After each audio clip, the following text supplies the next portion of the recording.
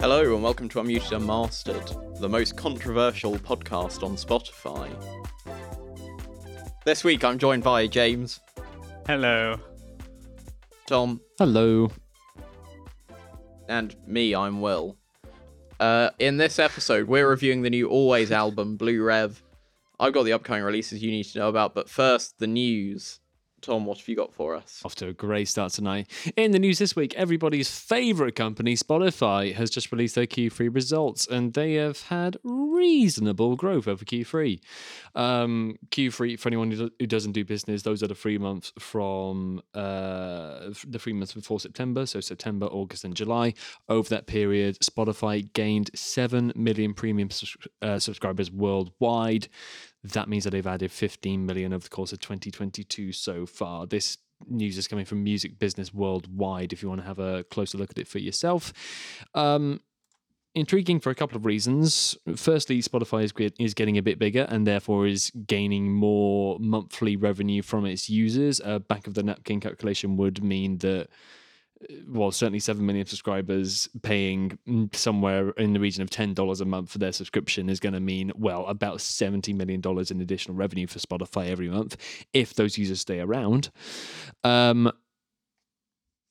The other interesting thing is the 7 million is quite a lot to gain over 3 months. That represents about half their growth for the whole of 2022. I don't know whether that is a usual trend, whether users come back to the platform after the summer festival season or after some particular launches of albums. I don't know, but maybe there's some sort of behavioral examination there, which I'm sure Spotify is already doing and has already done, I would suspect. The other thing to put into context here is that they've gained 15 million subscribers over 2022, which means that they now have 195 million subscribers in total. So they've gained, by my calculations, about 7% this year. They've grown by about 7% so far this year, which isn't too bad, but it's also not like crazy figures. It's not that far away from being zero. Reason that's interesting is that consider that Netflix got themselves into a load of trouble a couple of months ago because they weren't gaining any new subscribers at all in the world of these big tech and entertainment companies. If you are not growing, you are going to start losing very, very soon. And that will spook all of your investors who have poured money into it, any of the people who are decision makers in your company are going to get much more nervous about taking risks because suddenly you're not getting the growth that you used to. It's interesting that Spotify has been able to not so much buck the trend, but is able to keep itself in a positive frame here, is able to keep growing in spite of other companies struggling to improve their subscriber base. Related to this, during the same investors call where the Q3 results were announced, Spotify is also wondering about increasing their prices ever so slightly. Daniel Ek, on the CEO of Spotify, on the Q3 earnings call, mentioned that Apple Music and YouTube Music have both put up their subscription rates, not by a lot, only by $1 each, I believe it is. Certainly, Apple Plus has increased their all-encompassing Apple One subscription by $1 a month. During the Q3 earnings call, Daniel Ek said, quote, "When our competitors are increasing their prices, that's really good for us because, again, with our deep engagement that we have and the lowest churn of any competitor, we will likely fare better. ... Our users aren't going anywhere and they move away from our platform much more slowly than they do Netflix or Disney Plus or Spotify or not Spotify, anything but Spotify.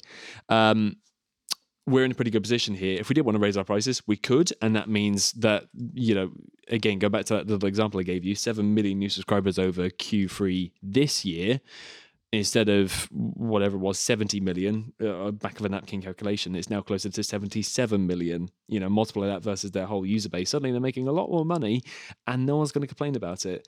That's just the way that these businesses tend to work. But I find it interesting that they've waited until competition, that is Apple Music and YouTube, who I don't think are doing as well as them, elected to raise their prices, to go, yeah, we'll do the same.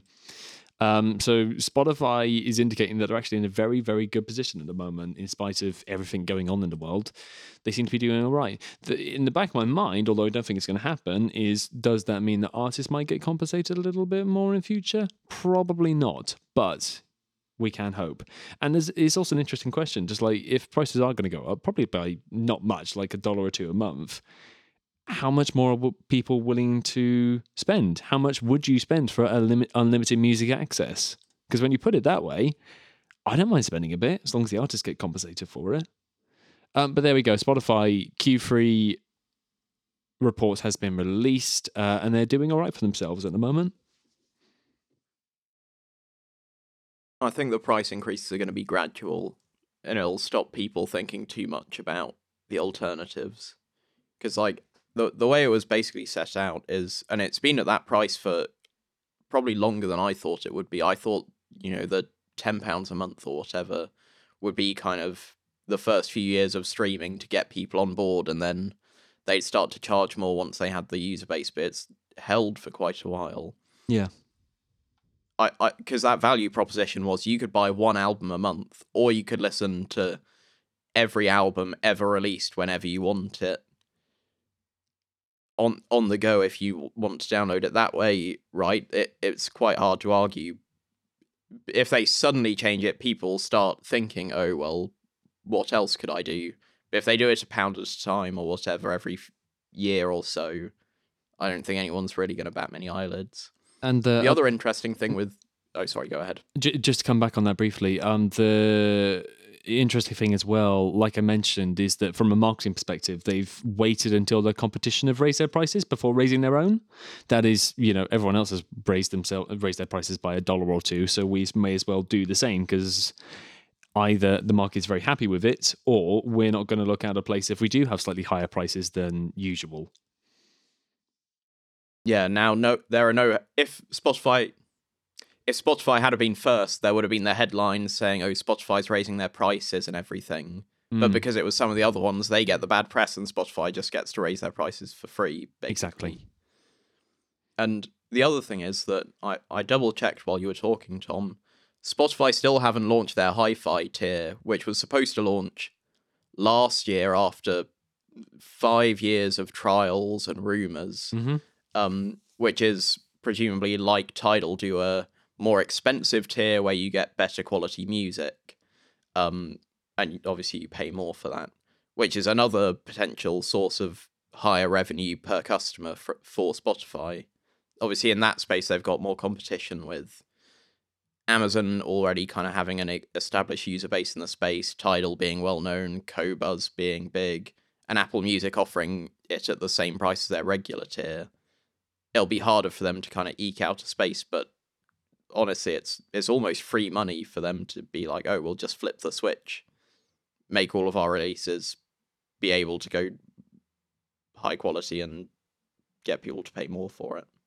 Exactly. I presume probably what's stopping them from doing that is just logistical reasons. Probably it's going to be a bit more difficult for them, firstly, to store higher bitrate music, purely because it's slightly higher bitrate and therefore they're slightly bigger files. Do they need some more server space to do that? That's not a big issue, actually, in the grand scheme of things. But probably it's a case of there are logistical challenges with indicating what is 192 kilobits per second, what is the top quality audio and what's just usual digital streaming audio. The other thing also that's probably stopping them is if they can do anything to help performance under those circumstances, because again, high quality audio, more data, therefore it's going to take longer to download a song. Spotify is quite good at having a fairly seamless experience when it comes to downloading albums. As long as you've got enough signal to get going in the first place, I can go through tunnels, and I can go through complete dead spots and trains, and I can still continue to listen to music that isn't downloaded, presumably just because when they have the bandwidth, they'll just download the files as quickly as they can. So maybe that's stopping them as well. This might ruin my cred with the audiophile crowd, but lossless or high quality music on your phone is basically pointless. On phone, yeah. How many people are carrying around their Mojo Poly thingamajigs or their high quality DACs to be able to listen to music on good quality. No, everyone uses Bluetooth headphones that have lossy encoding sending to them. Like, it's just, yeah. It's that's Why the spend that's more the question for as it? well, because even then, like the premium tiers are only, well, the like you said, the high quality audio tier is only like what, double the price of regular premium. So it's like $20 a month versus $10 a month. So okay, is that how much music is worth now? Is that the top rate? It kind of, there's an interesting philosophical question there of how much could Spotify or any platform, indeed, like a challenger, charge if they said, well, listen, artists aren't being paid an awful lot. You're paying a bit more money than you would do on other platforms, so you can help support those artists. You know, a Patreon, shall we say, for Spotify instead. An interesting thought experiment. And again, like those high quality audio platforms are not that much more expensive in the scheme of things. They're double the price, but actually it's still a fairly cheap price given that you've still got access to, like you said, an unlimited library of music. Let's get on to the review for this week. We're looking at Blue Rev by Always. Released on the 7th of October 2022 on Transgressive Records. It clocks in at 38 minutes and 57 seconds. It's 14 tracks long. It's the Canadian band's third album. Bandcamp user Spires19 says, listen to this for a straight week. Doesn't make any comments on the quality, but they did listen to it for a whole week. Isn't that just us? That is pretty much this format. Right, let's go on to general thoughts. James, what did you think of the album? I thought the album was just great. I, in general, I just love the overall sound, the sound of the instruments, the sound of the vocals, and how they all work together and how they're mixed together mostly. Yeah, it feels well produced and clear, and yeah, I really like it when the album explores different types of instruments or synth sounds. And for me, that's really where it shines a lot. I do think sometimes it does play on like a wall of sound. A lot of the tracks have this, they start like really loud and have this big wall of sound, which sometimes it does it well, sometimes it gets overplayed a little bit. But I feel like where that's played on too much, other tracks do make up for it. And yeah, like I said, the vocals are really great sounding, and most of the time the lyrics are pretty good too. And yeah, just the way the instruments work together, and specifically the guitar. Like most of the time, the guitar's coming in at the end doing its own little thing, but when that comes in, it's just really awesome. The sound of the guitar is really awesome all the time. The bass and the drums are also pretty solid. Yeah, and I just think it's a really solid album, and I think it's something that I'm gonna want to revisit. Tom? I hope this isn't just me. You remember, like, in like the tuck shop next to school, at secondary school, when you were like 15, you could buy like those sugar straws, whatever they were, just literally just a little plastic straw full of sugar. It feels like a pack of like 15 of them. It's quite nice. It's like, whether it is me or not, just like this felt like a bunch of really short, super sweet sugar rushes, which was really, really nice. This has got enough variation where it doesn't feel boring or it outstays its welcome. I noticed that the longest track on here is like what, 3 minutes 20, 3 minutes 30, 3 minutes 24. That's the longest track on this album. Most of them are 3 minutes or less. Some of them are 2 minutes, which really gave it a lot of energy. I like how committed they are to short song formats on this. I wonder how that plays out live, though. Whether you're going to get like to the end of the tracks and go, I was just getting into that. But this is good, though. this was 14 tracks that all deserved their place, that didn't outstay their welcome. My only gripe is my usual gripe with this, is that I couldn't see much of a narrative in terms of an album. There are 14 amazing tracks here. I don't quite see yet how they all fit together, but that's also because I've been exposed to it for like a week and no more. This was great. There were also some moments that really, really surprised me. In terms of vocal and melodic lines, in terms of musical choices as well. This was fun and weird and a bit quirky. This was good. I like this.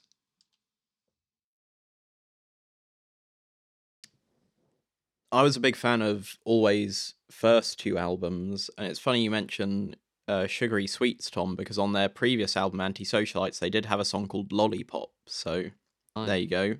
Fits.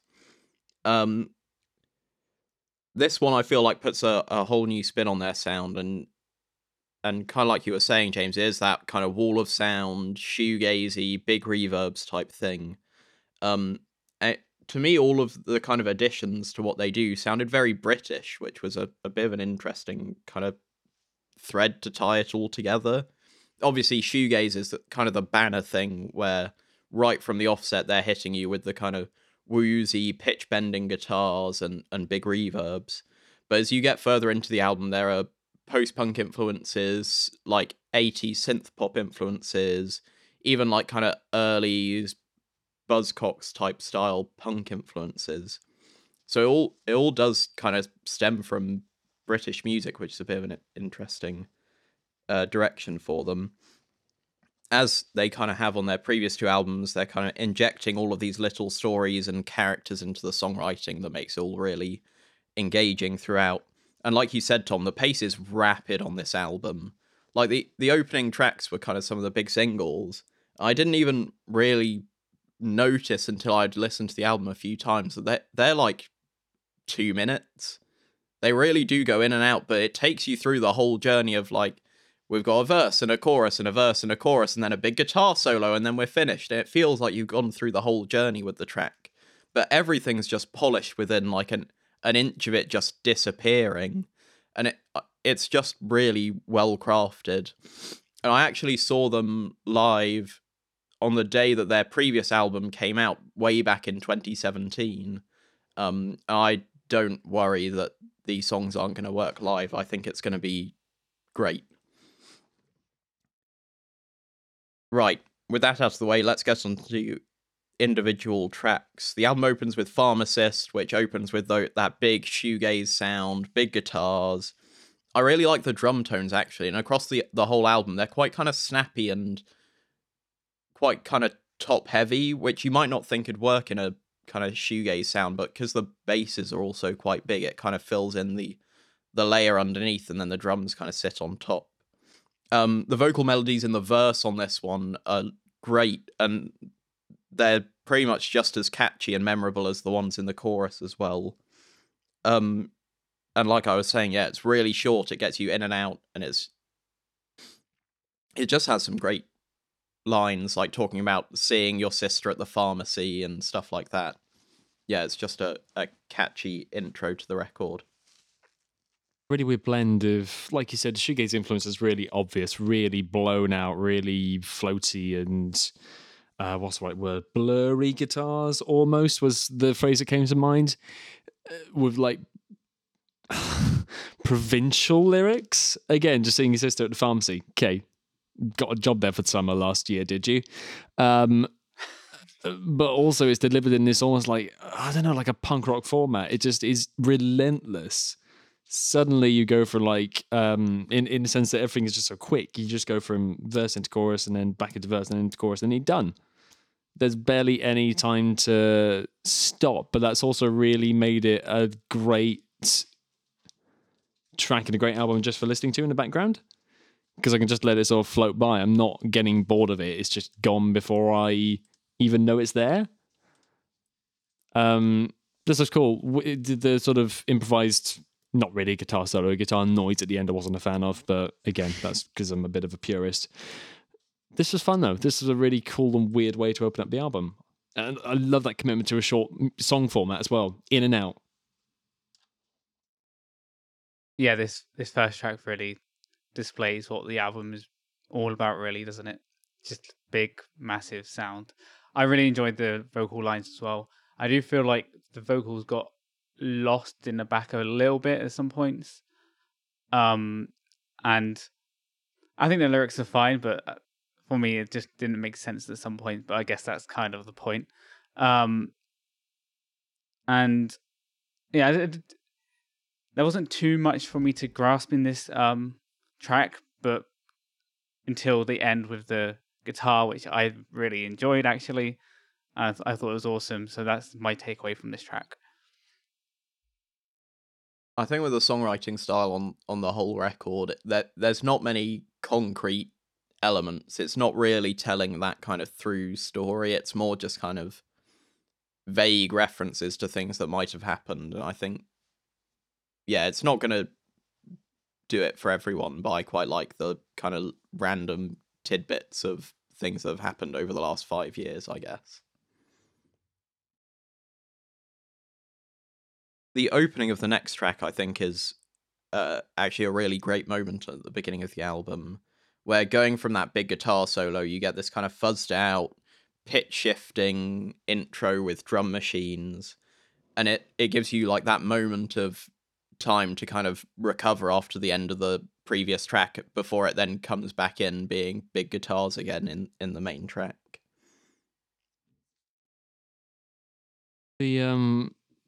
That intro is really nice. The way it's laid out after that as well, the way that the bass line is sort of intricate to the melody line, and the way that the guitars create this, not a wall, but a bed, a pillow almost for the rest of the track to lay on. It's got this wonderful, positive and yet brooding sound to it. You know, it's not like it's a negative sound by any means. It's not like it's dark and it's mysterious. It's also not overtly happy. It's slightly melancholy. I don't know how else to describe it. Go and listen to it and you might see what I mean, but it's got a really nice tone to it. It's got a really nice tonality to it, which I really appreciate. Yeah, and again, it's one of those songs where the lyrics come so quickly that I don't quite know what's being said, but I can still get behind the emotion, which is very strange. Yeah, you can just sort of read bits into it, yeah, even if you don't get all of the lyrics as you listen to it. It's interesting there, because you did basically kind of pick out the whole kind of main feeling of the song, which is, I mean, the lyrics are talking about kind of being broken up with and kind of thinking like, will these things be better when she's by herself and stuff like that. So is this kind of positive take on a negative situation. So yeah, it seems like they've kind of married the music quite well to it. I think for me, Molly Rankin, the vocalist, a lot of the time, her vocals are quite simple. They don't go far-reaching. They don't do like extraordinary things. But like the bridge in this, like the end of every few lines, like it just sounds so great when she gets into those higher places. It just, yeah, it's like chef's kiss. It's really good.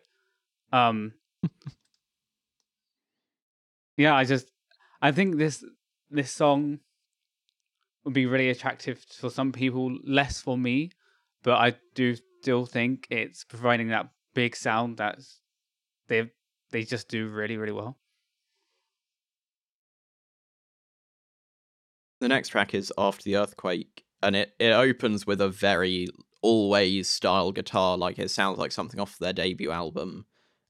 It's kind of being hit. Obviously, you get Molly Rankin's vocals in the first two tracks, but it's the first time where it's like, oh, this is an Always album. It's got that kind of jangly tone to it. And I do quite like that the song is incredibly fast paced. Like it sounds like, you know how bands record a version of the song and then when they play it live, they play a few BPM faster just because it's more fun to do it that way. It sounds like they wrote it, and then they went and they played it live for a few years, and then they've come back and recorded it the way that they play it live, and it's just blisteringly fast. And you get some kind of nice softer moments as well, where there's kind of a breakdown halfway through that feels very much like their sophomore record, with kind of woozy synths and softer vocals as well. So you're getting a bit of kind of everything from their past and what they're trying to do on this record as well on this track. Yeah, I love that jangly, almost John Mayer sounding guitar at the start. It's so delightful. And this one feels more cohesive between the instruments and the vocals. It sounds a bit clearer than the first two for me. And yeah, it gets into the quieter moments, and it's just something a little bit different from the first two, and they do it really well. And yeah, again, the guitar sounds really, really awesome. I don't know if I've got much more to add. I like the fact that this also plays with dynamics. The fact that 2 minutes into a 3-minute song, we've suddenly gone to this quiet, mellow, broody bridge, and then it builds up again in moments. Again, just the energy, the speed at which it happens is really nice, but also they're not afraid to have those breaks in there. Again, I like some good dynamics. I like some loud and soft moments, and this has got a good balance of both. Well, the next track, Tom Verlaine, brings kind of a softer moment compared to everything else on the record, with a more spacey vocal. And it kind of brings the pace down a bit. I don't really have anything else to add particularly about the track. I don't think it does anything really stand out, but it's just kind of a generally well-written song, I think. Yeah, for me, I've kind of grouped this with the next track, Pressed. I think they both get straight into it, like they have been, obviously a little bit softer. They both have some varying elements, which they have been bringing to the tracks, but I don't know. These ones just didn't capture me as much. I don't think they really displayed what they can do. But yeah, like I said in my summary, I do think other tracks in this album make up for it.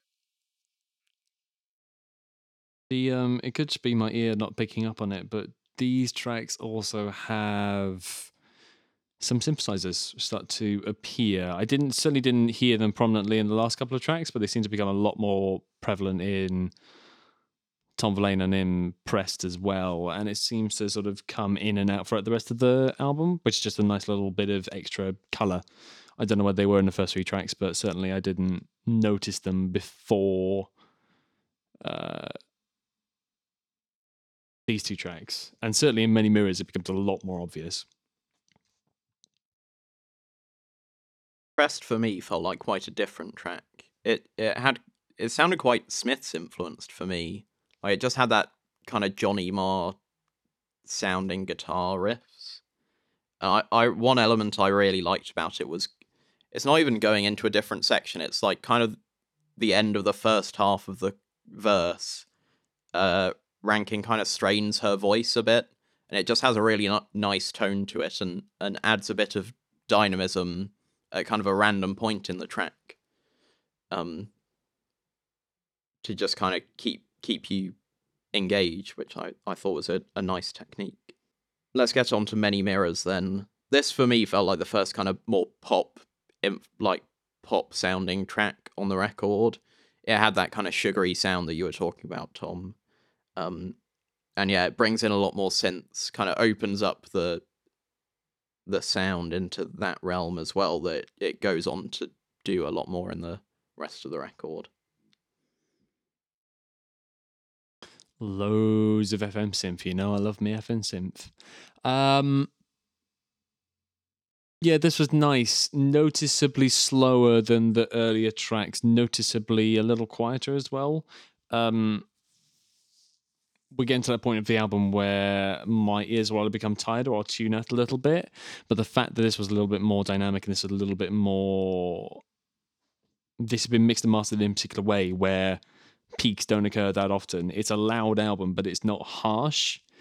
And I really appreciated it. I like the fact that this was still really good and refreshing. And I still found a lot to hear in the album at this point. Even really complex bits, like about halfway through, like you've got goodness knows how many layers of reverb and guitar and vocals and synths and whatever else going on, but I can pick them all out. It's been mixed really, really nicely. So appreciated. Audio nerd appreciates.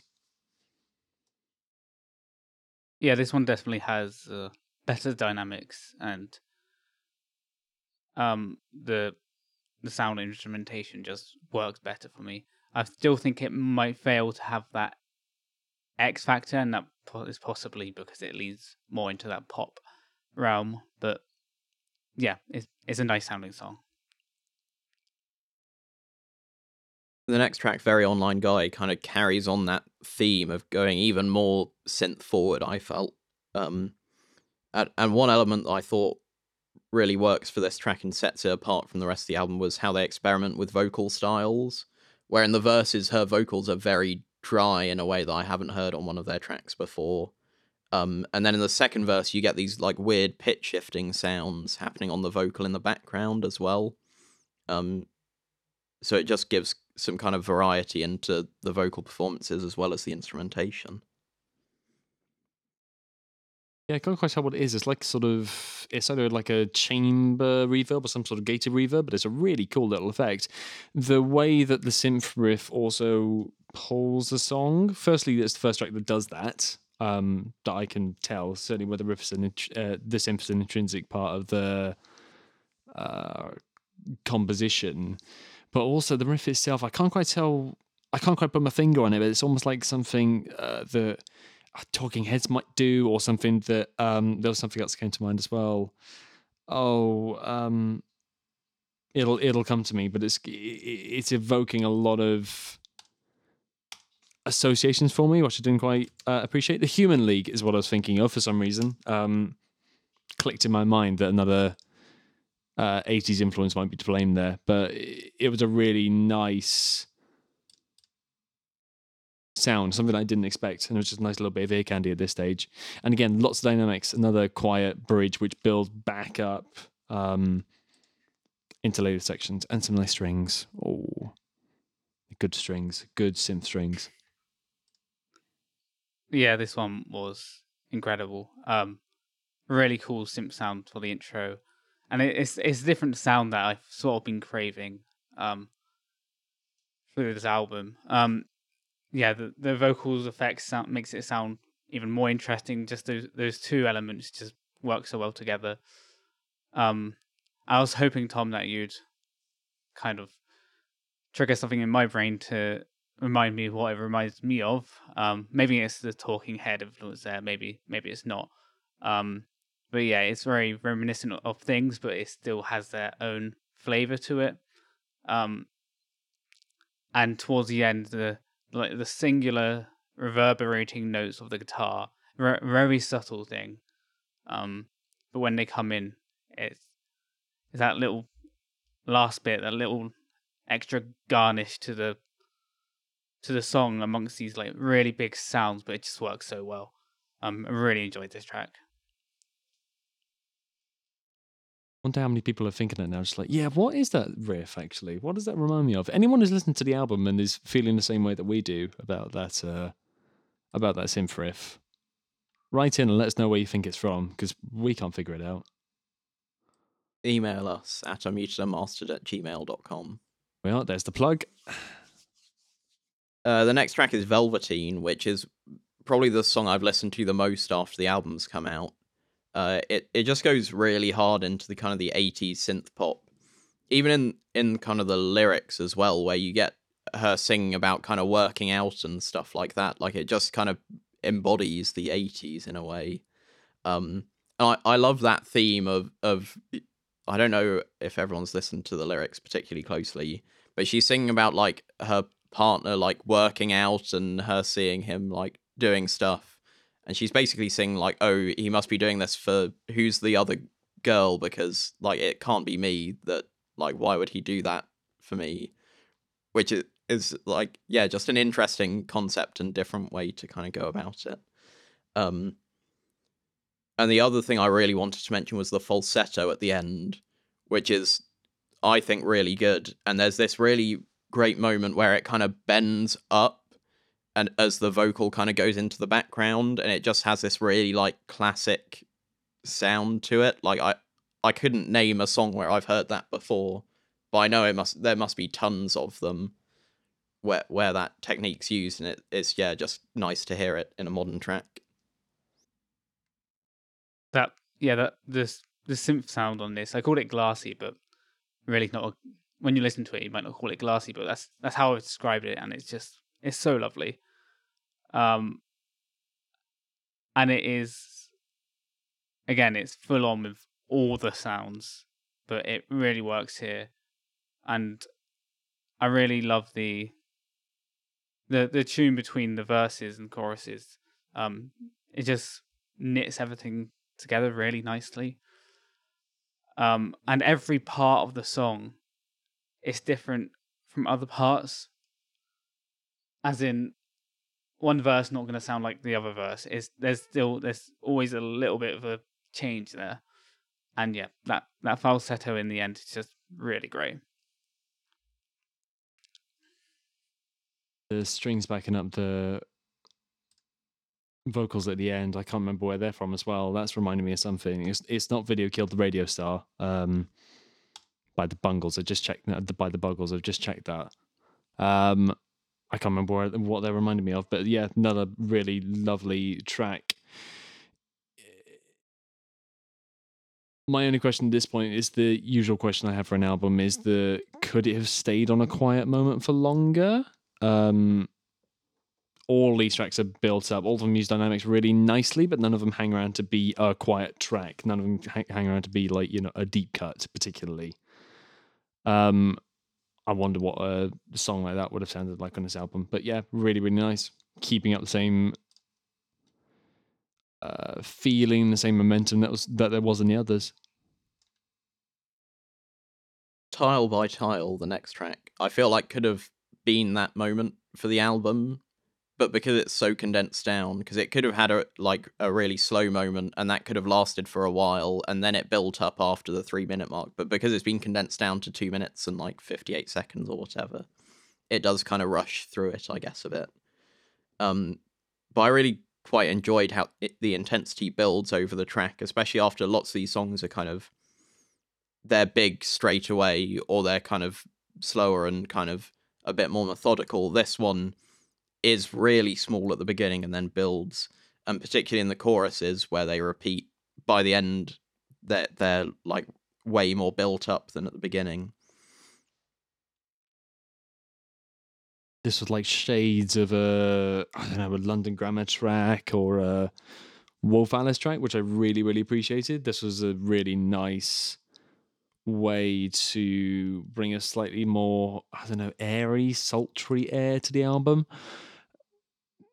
This was nice. I really, really appreciated the extra flavour that this gave. And again, I think I probably with you, Will, it's a case of what if this was 10 or 20 BPM slower? What would that song have felt like versus the rest of the album? And I wonder whether that could have been a bit more differentiated. But it's really nice. It's really nicely mixed sounds, and instruments are really nicely controlled as well. Nothing feels out of place. Nothing feels wild. It feels like they were looking for a sound and they really honed in on it with that track. Again, another good one. Really good. I don't know if this just when we were recording this or like the organ sound in the track, but this felt like a song that you could put on a Halloween playlist. I thought it was a great sound. I love how the vocals were kind of, I called this a negative in one of the previous tracks, but they were in the back, but they still felt central to the track. Don't know how that works, but yeah, that's how I've listened to this track. It does sound very different from anything I've heard on this album, but also just in general, it just sounds very different. And then there's these like little guitar bits come in and out, and it's really good. And then there's sort of like a theremin sound towards the end, which is just like a nice little thing to have, and it just puts a cherry on the top of this track. Pomeranian Spinster kind of takes it to the whole other end of the energy spectrum, whereas Tile by Tile starts off being soft and ethereal and haunting, I guess. It's just full on punk energy on the next one, and I really like the tone of the guitars because it sounds very like 60s punk, where they don't have much top end in them, and it does just sound like they've taken a kind of old amp and cranked it up all the way, and that's the sound they've got out of it. Also, in the vocal delivery again, Rankin's kind of switching it up, where she's almost like spitting the lyrics out in the way that you'd expect, like the Sex Pistols or bands like that to do. Obviously, it's maybe a bit more tuneful than one of those bands, but yeah, I think it's a welcome change of pace at this point. Yeah, this one, it was like very full on the sound. Very punky, I guess. Yeah, like you said. But it was still just really clear. Even though, yeah, it was very full, but it was still really clear. And I also enjoyed the vocals and the line Pomeranian Spinster, the name of the track.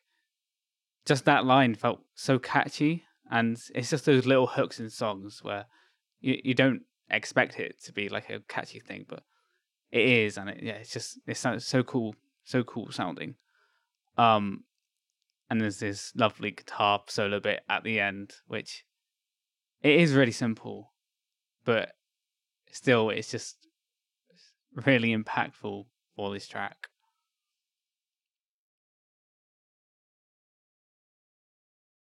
Nothing much to add on this one. I think for the rest of the tracks, I'm not going to have a ton to say because a lot of it's kind of already been said. Not that these songs are lesser than any of the previous ones, just that it is kind of, they're great songs, but they're in a similar style, so there's just not much of interest to add. The next one, Belinda Says, I think the most different part of it is kind of towards the end. You get the key change, which is a nice little touch to add a bit of intrigue to the track.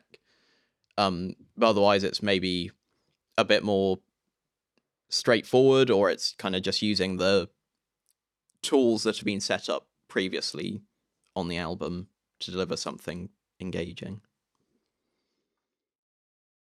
Note to self, I need to have more key changes in my music because this was a track that I kept coming back to, actually. The way that the energy suddenly shifted and the track suddenly lifted at that point when there's a key change, really, really nice. And I don't know whether it's just a change in register or because they went to F major. I was reminded of Eric Carmen, Hungry Eyes. Suddenly got vibes of that for a moment because we changed into that key. Really, really nice. I loved how much energy this brought at this point in the album. Every time I listened through to it without paying much attention to it, this was a moment that I came back to and went, nice. Suddenly it's anchored me. Suddenly it's put me somewhere in this album. And it's got really, really good energy as well. I like even though this is the same size as the other ones and it's a similar format, it's got its own little personality to it. But I would agree, my usual gripe with albums is that they do one thing very, very well. Where's the deep cut? Where's the quiet moment? Haven't quite got to that stage yet, and I don't think this quite delivers it. Yeah, this track really teases you with a quiet moment at the start. Like the first few seconds is like, okay, we're on a quieter song, but no, it brings back that big wall of sound that they've been doing pretty well. Yeah, so I was kind of annoyed with the song at first for doing that,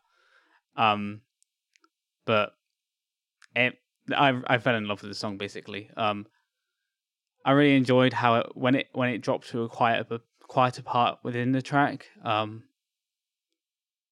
it did that really lovingly, and it goes into like an orchestra sound, and then the vocals, and it just sounds so brilliant, and it phases into that so well. And with the key change, it's like one of the best key changes I've heard in a long time. Like it's so natural and it phases into that key change so well, and it's not jarring. It sounds like it's supposed to be there.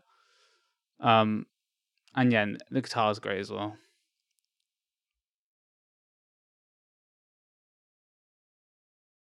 Bored in Bristol, I think, does deliver on that quieter moment where it gives you something quite different than anything else on the record. It's kind of this big change of tone, and it, to me, I guess the closest I could get to describing it is it's kind of like sped up or more positive beach house. It has that kind of classic songwriting sound to it that they pull off so well. And yeah, this is one of my standout songs on the album, which is somewhat surprising for an album that does the big tracks so well, that kind of this quieter moment is so memorable. And one kind of small detail that I'd draw people's attention to is if you listen to one of the background synths, there's one that has like a really nice portamento, like a glide sound to it. If you listen to like just at the end of the first chorus, you can hear it quite clearly where it kind of jumps between two notes. And that's just like it's a small bit of sound design, but it adds a lot more personality to the synth.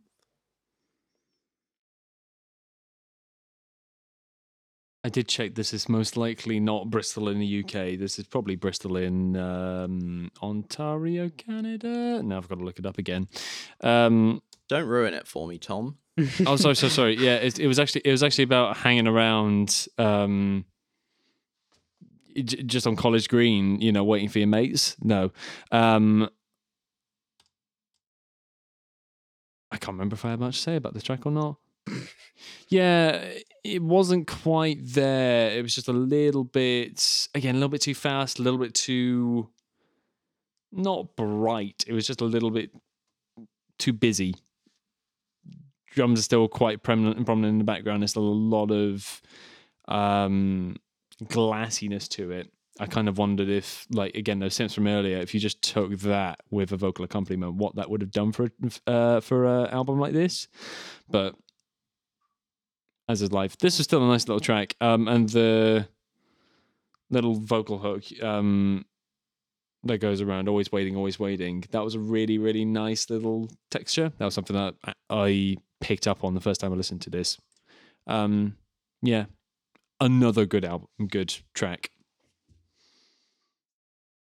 I didn't think this one was like the catchiest of them, but I feel like it's really solid and it's really easy to listen to. And yeah, it's approachable. I didn't notice the stuff they did with the synths and stuff. I probably should listen back through this. But I did like the bass line in this. At some points it was quite simple going along with the notes, but then in other points it was going along an arpeggio for that chord, but in a different way than you expected. I'm not really sure, but it just sounded really nice, and it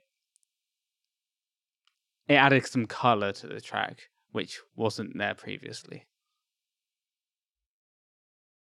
Also, there's a little more relatable to me than being bored waiting for public transport in a city called Bristol. So they win points for that. The last two tracks I'm going to kind of group together because it's not that they're not strong, it's just that one of them's about a minute long and the other one does a lot that's just kind of been done on other tracks. So the first of which, Lottery Noises, it's a strong song, but I just haven't spent much time with it because it sounds an awful lot like other tracks on the record. And at track 13, even though it's not that long, it does feel like you've got through quite a lot because there are so many tracks, even if they're quite sanded down. And the final one, Fourth Figure, I really like that there's a string sound. I don't know if it's a synth or if it's like sounding like a really old sampler or something like that. But that, it kind of blended in nicely with all of the other synth sounds. It was kind of this quiet close to the album, which is an interesting way to go for them. So overall strong, but kind of not a hugely memorable end of the album. Yeah, 100% agree with that. It's not. It's a solid last two tracks, but yeah, I have hardly any notes on them. Not particularly memorable, but I don't think it's ruining the album. It's pretty good end. Yeah, and this was a slight issue that I had with it. It's a great album to have on in the background. Nothing outstays us welcome. Nothing feels like it's being forced. But there are some musical ideas that it's not that I wish they stuck on it for longer because they all work within the context of a song. But again, through the second half, I wished for a bit more variety, which wasn't quite there, which was a pity. Right, let's ask the all-important question. Should our listeners check this album out? James? Yeah, definitely. Tom? Yeah, this was fun. Go and listen to it. Yeah, I'd say unless you desperately need really clear upfront vocals in your music, this is one for pretty much everyone. Right, let's get to rankings. As always, rankings are in the description for listeners. Where would we like to put Blue Rev by Always?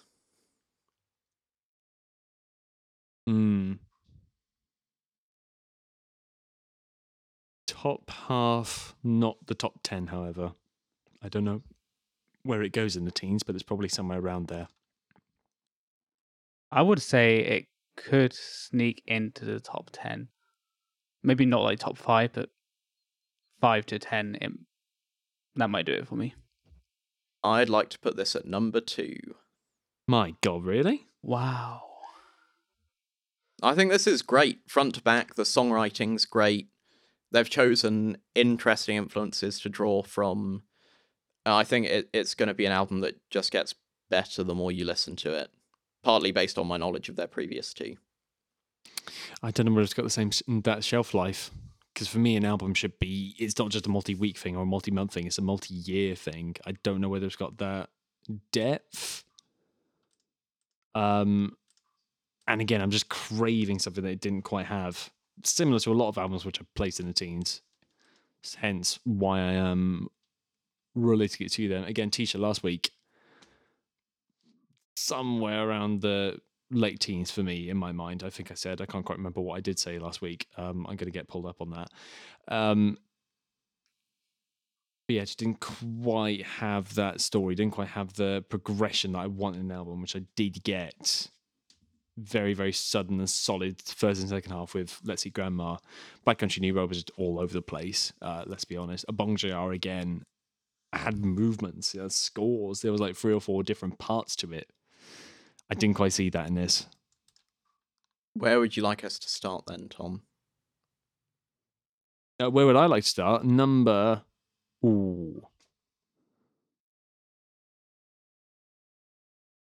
20.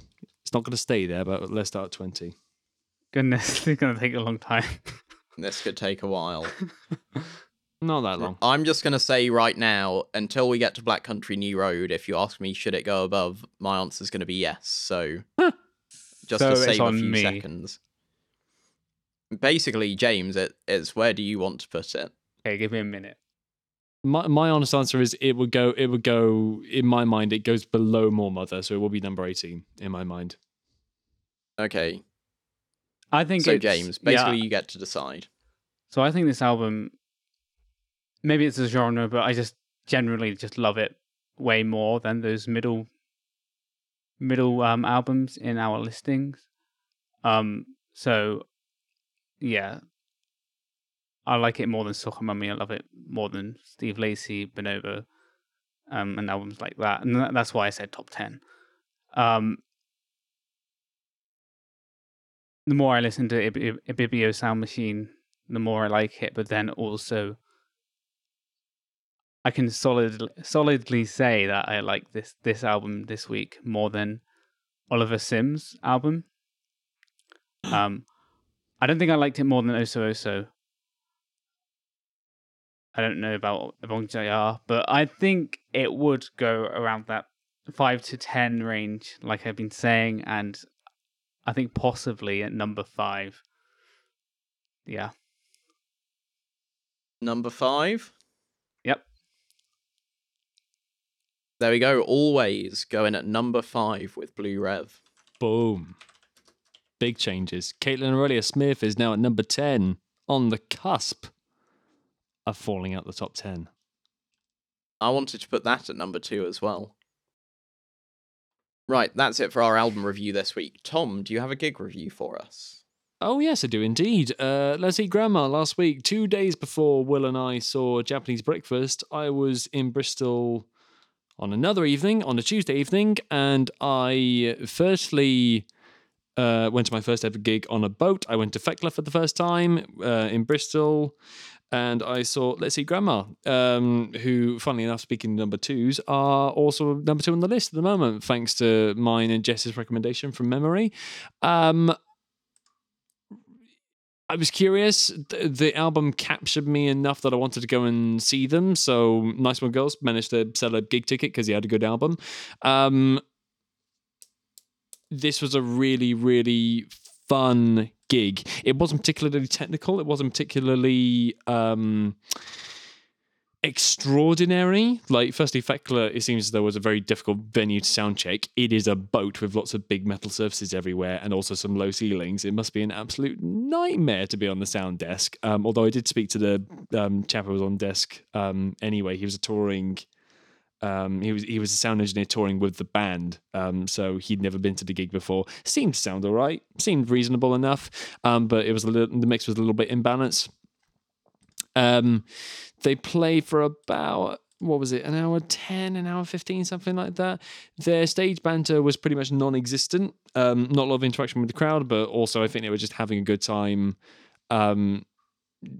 doing hopscotch and the Macarena, and occasionally during instrumental parts of their songs. It was that kind of gig where both of them were happy just to do a little dance routine a la Haim or a la Taylor Swift, and like there was a really good energy. There were also some moments where the crowd just completely went for it. I seem to remember Happy New Year was quite a big number. There was something else from Two Ribbons which came up and I can't remember what it was. Come on, brain. Levitation was another good one as well. Vocals were not quite delivered in the same fashion as the album. High notes were a little bit difficult for both singers, but that's fine. I think they were just resting their voices because I think they are on a multi-date tour, and also it's hard to do on stage versus being in the studio. The other thing that really sold me on this show, not as a particularly like amazing one, but just as a really good and enjoyable gig, like they had so many like random instruments that they would bring out for like a minute and then put away again. Their guitars, their keyboards, they had a glockenspiel at one point, like just to do a couple of scant notes, and then it would go away again. It was just buried there on the stage. There was an alto saxophone, which was somewhere buried behind the speakers in Fekla. So the stage goes behind the speakers of Fekla, and that meant that there were occasionally points where one of the members would just run off to go and do the sax solo, and you couldn't see where it was coming from because they were behind the speaker column. But there we go. It was just fun. It just seems like they both having just a good time playing music together, which kind of fits in with the whole purpose of the album, the whole feeling of the album. It was just a fun show. I sadly didn't get there in time to see the support act, so I don't know what they were like. But this was a great show. Let's Eat Grandma. Good show. Right, let's get on to upcoming releases. Not too much coming out this week, but a few big ones. French band Phoenix are releasing their new album Alpha Zulu. They released quite a good single with Ezra Koenig from Vampire Weekend that's worth checking out. Daniel Avery, who's quite quickly become one of the biggest names in techno, is releasing a new album called Ultra Truth. Next up, First Aid Kit. Not a band I'm particularly interested in, but I thought the other hosts might be releasing a new album called Palomino. Okay. Australian indie rock band Last Dinosaurs are releasing their new album From Mexico with Love. Haven't particularly fallen for the singles on this one, but I like the band in general, so I'm hoping it'll be good. And finally, a smaller artist that I found today as I was looking for releases, Olivia Barton's releasing an album called This Is a Good Sign. I was just just saw her album art and I was intrigued, so I listened to some tracks. She sounds like quite a good kind of solo singer-songwriter-y type. She's self-releasing the album. Give it a listen if you're interested. That's it for upcoming release, and that's it for the show. Thank you for listening. If you'd like to hear more from us, you should subscribe on your podcast service of choice. If you want to help the show grow, you could tell a friend about us. That'd be the best way to do it. If you want to hear from us throughout the week, you can follow us on Twitter at Unmuted Weekly or on Instagram at Unmuted Unmastered. And if you want to get in touch with us, you can email us at the aforementioned email address, unmutedunmastered@gmail.com. I can now announce that the album for next week is Carly Rae Jepsen's The Loneliest Time. Oh man, that'll be fun.